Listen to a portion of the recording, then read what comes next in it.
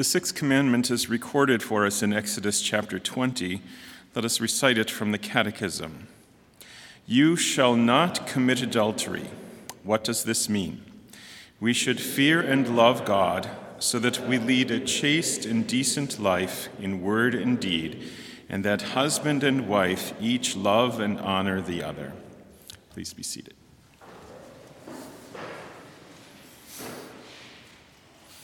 God created mankind, male and female, it tells us in Genesis, and he created mankind with special care. God created Adam in a special way, forming him from the dust of the ground and breathing into him the breath of life. God formed Eve in a special way also, taking a rib from Adam's side and forming someone who was like Adam and yet distinct from him. God said, I will make a helper suitable for him. Various translations say, a helper comparable to him, corresponding to him, as his complement, as his counterpart. It is clear that man and woman are meant for each other, to work together, to help each other, to be companions for each other, and to raise children together. It is simple biology, and becomes the structure of the human family and human society. The relationship of husband and wife is the closest human relationship.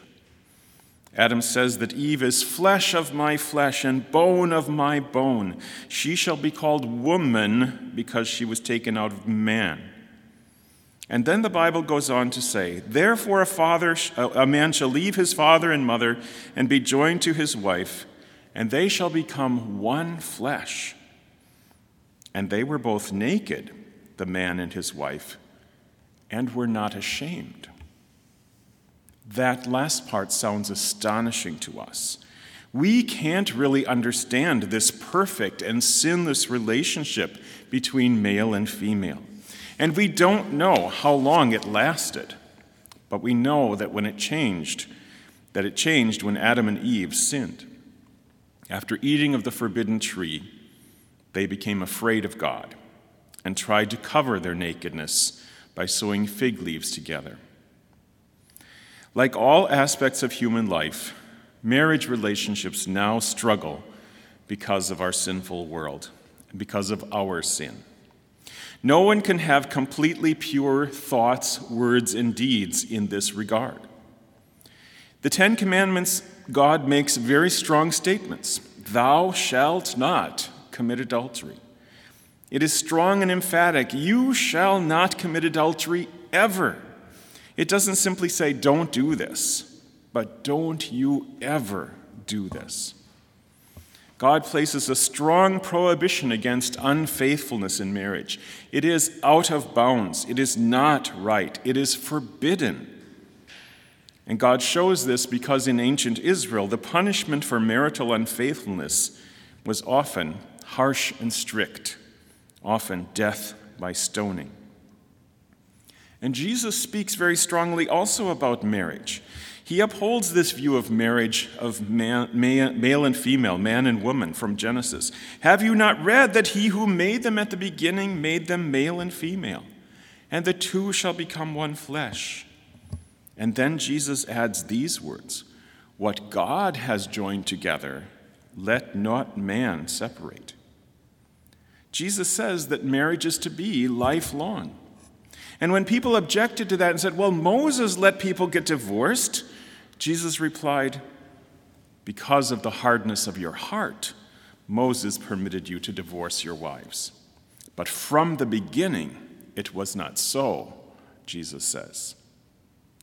Certainly there are times when divorce is necessary, when someone is in danger, when one spouse is abandoned or abused or cheated on by the other. This is the reality of our fallen world. But divorce should not be considered an easy and simple solution when simply people grow tired of each other. Marriage should be taken seriously by all of us. Jesus also makes sure that we understand the full meaning of this commandment about adultery. He defines adultery not simply as the outward act of fornication or unfaithfulness, but as the words we say and the thoughts that we think. He says, if you lust in your heart, you have already committed adultery. We human beings have inherited sinfulness that shows up in what we do and what we say and what we think. We can't even know all the times that we have sinned with our thoughts. But God knows. And God is also ready to forgive all our sins. When Jesus came upon a crowd that was about to stone a woman who had been caught in adultery, he uttered his decisive sentence, "Let him who is without sin cast the first stone." No one is without sin. But Jesus has forgiveness for all sins. Because Jesus himself is without sin and perfectly honored marriage and family relationships for us in our place as our substitute, he can forgive our sins.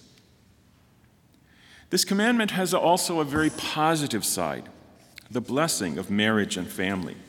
As the Catechism explanation says, we should fear and love God so that we lead a chaste and decent life in word and deed, and that husband and wife each love and honor the other. It's not always easy because we want things our own way.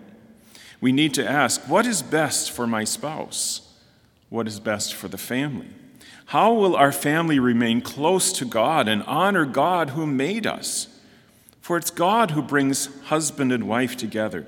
It is God who blesses them with children. Marriage and family are things we must work at and ask for God's help to continue. That loving relationship, that loving companionship of husband and wife, the blessings of family, that little community that can work together and help each other, those are blessings from God. In the beginning, God said, "It is not good for the man to be alone." And we are not alone. Married or unmarried, we have parents and we have family. Sometimes we have friends who are like family to us. We have each other in God's creation, under God's grace, with the promise of his blessing. Treasure this blessing of marriage and family, because together we bear each other's burdens. We share our mutual joys and our mutual woes of human life together.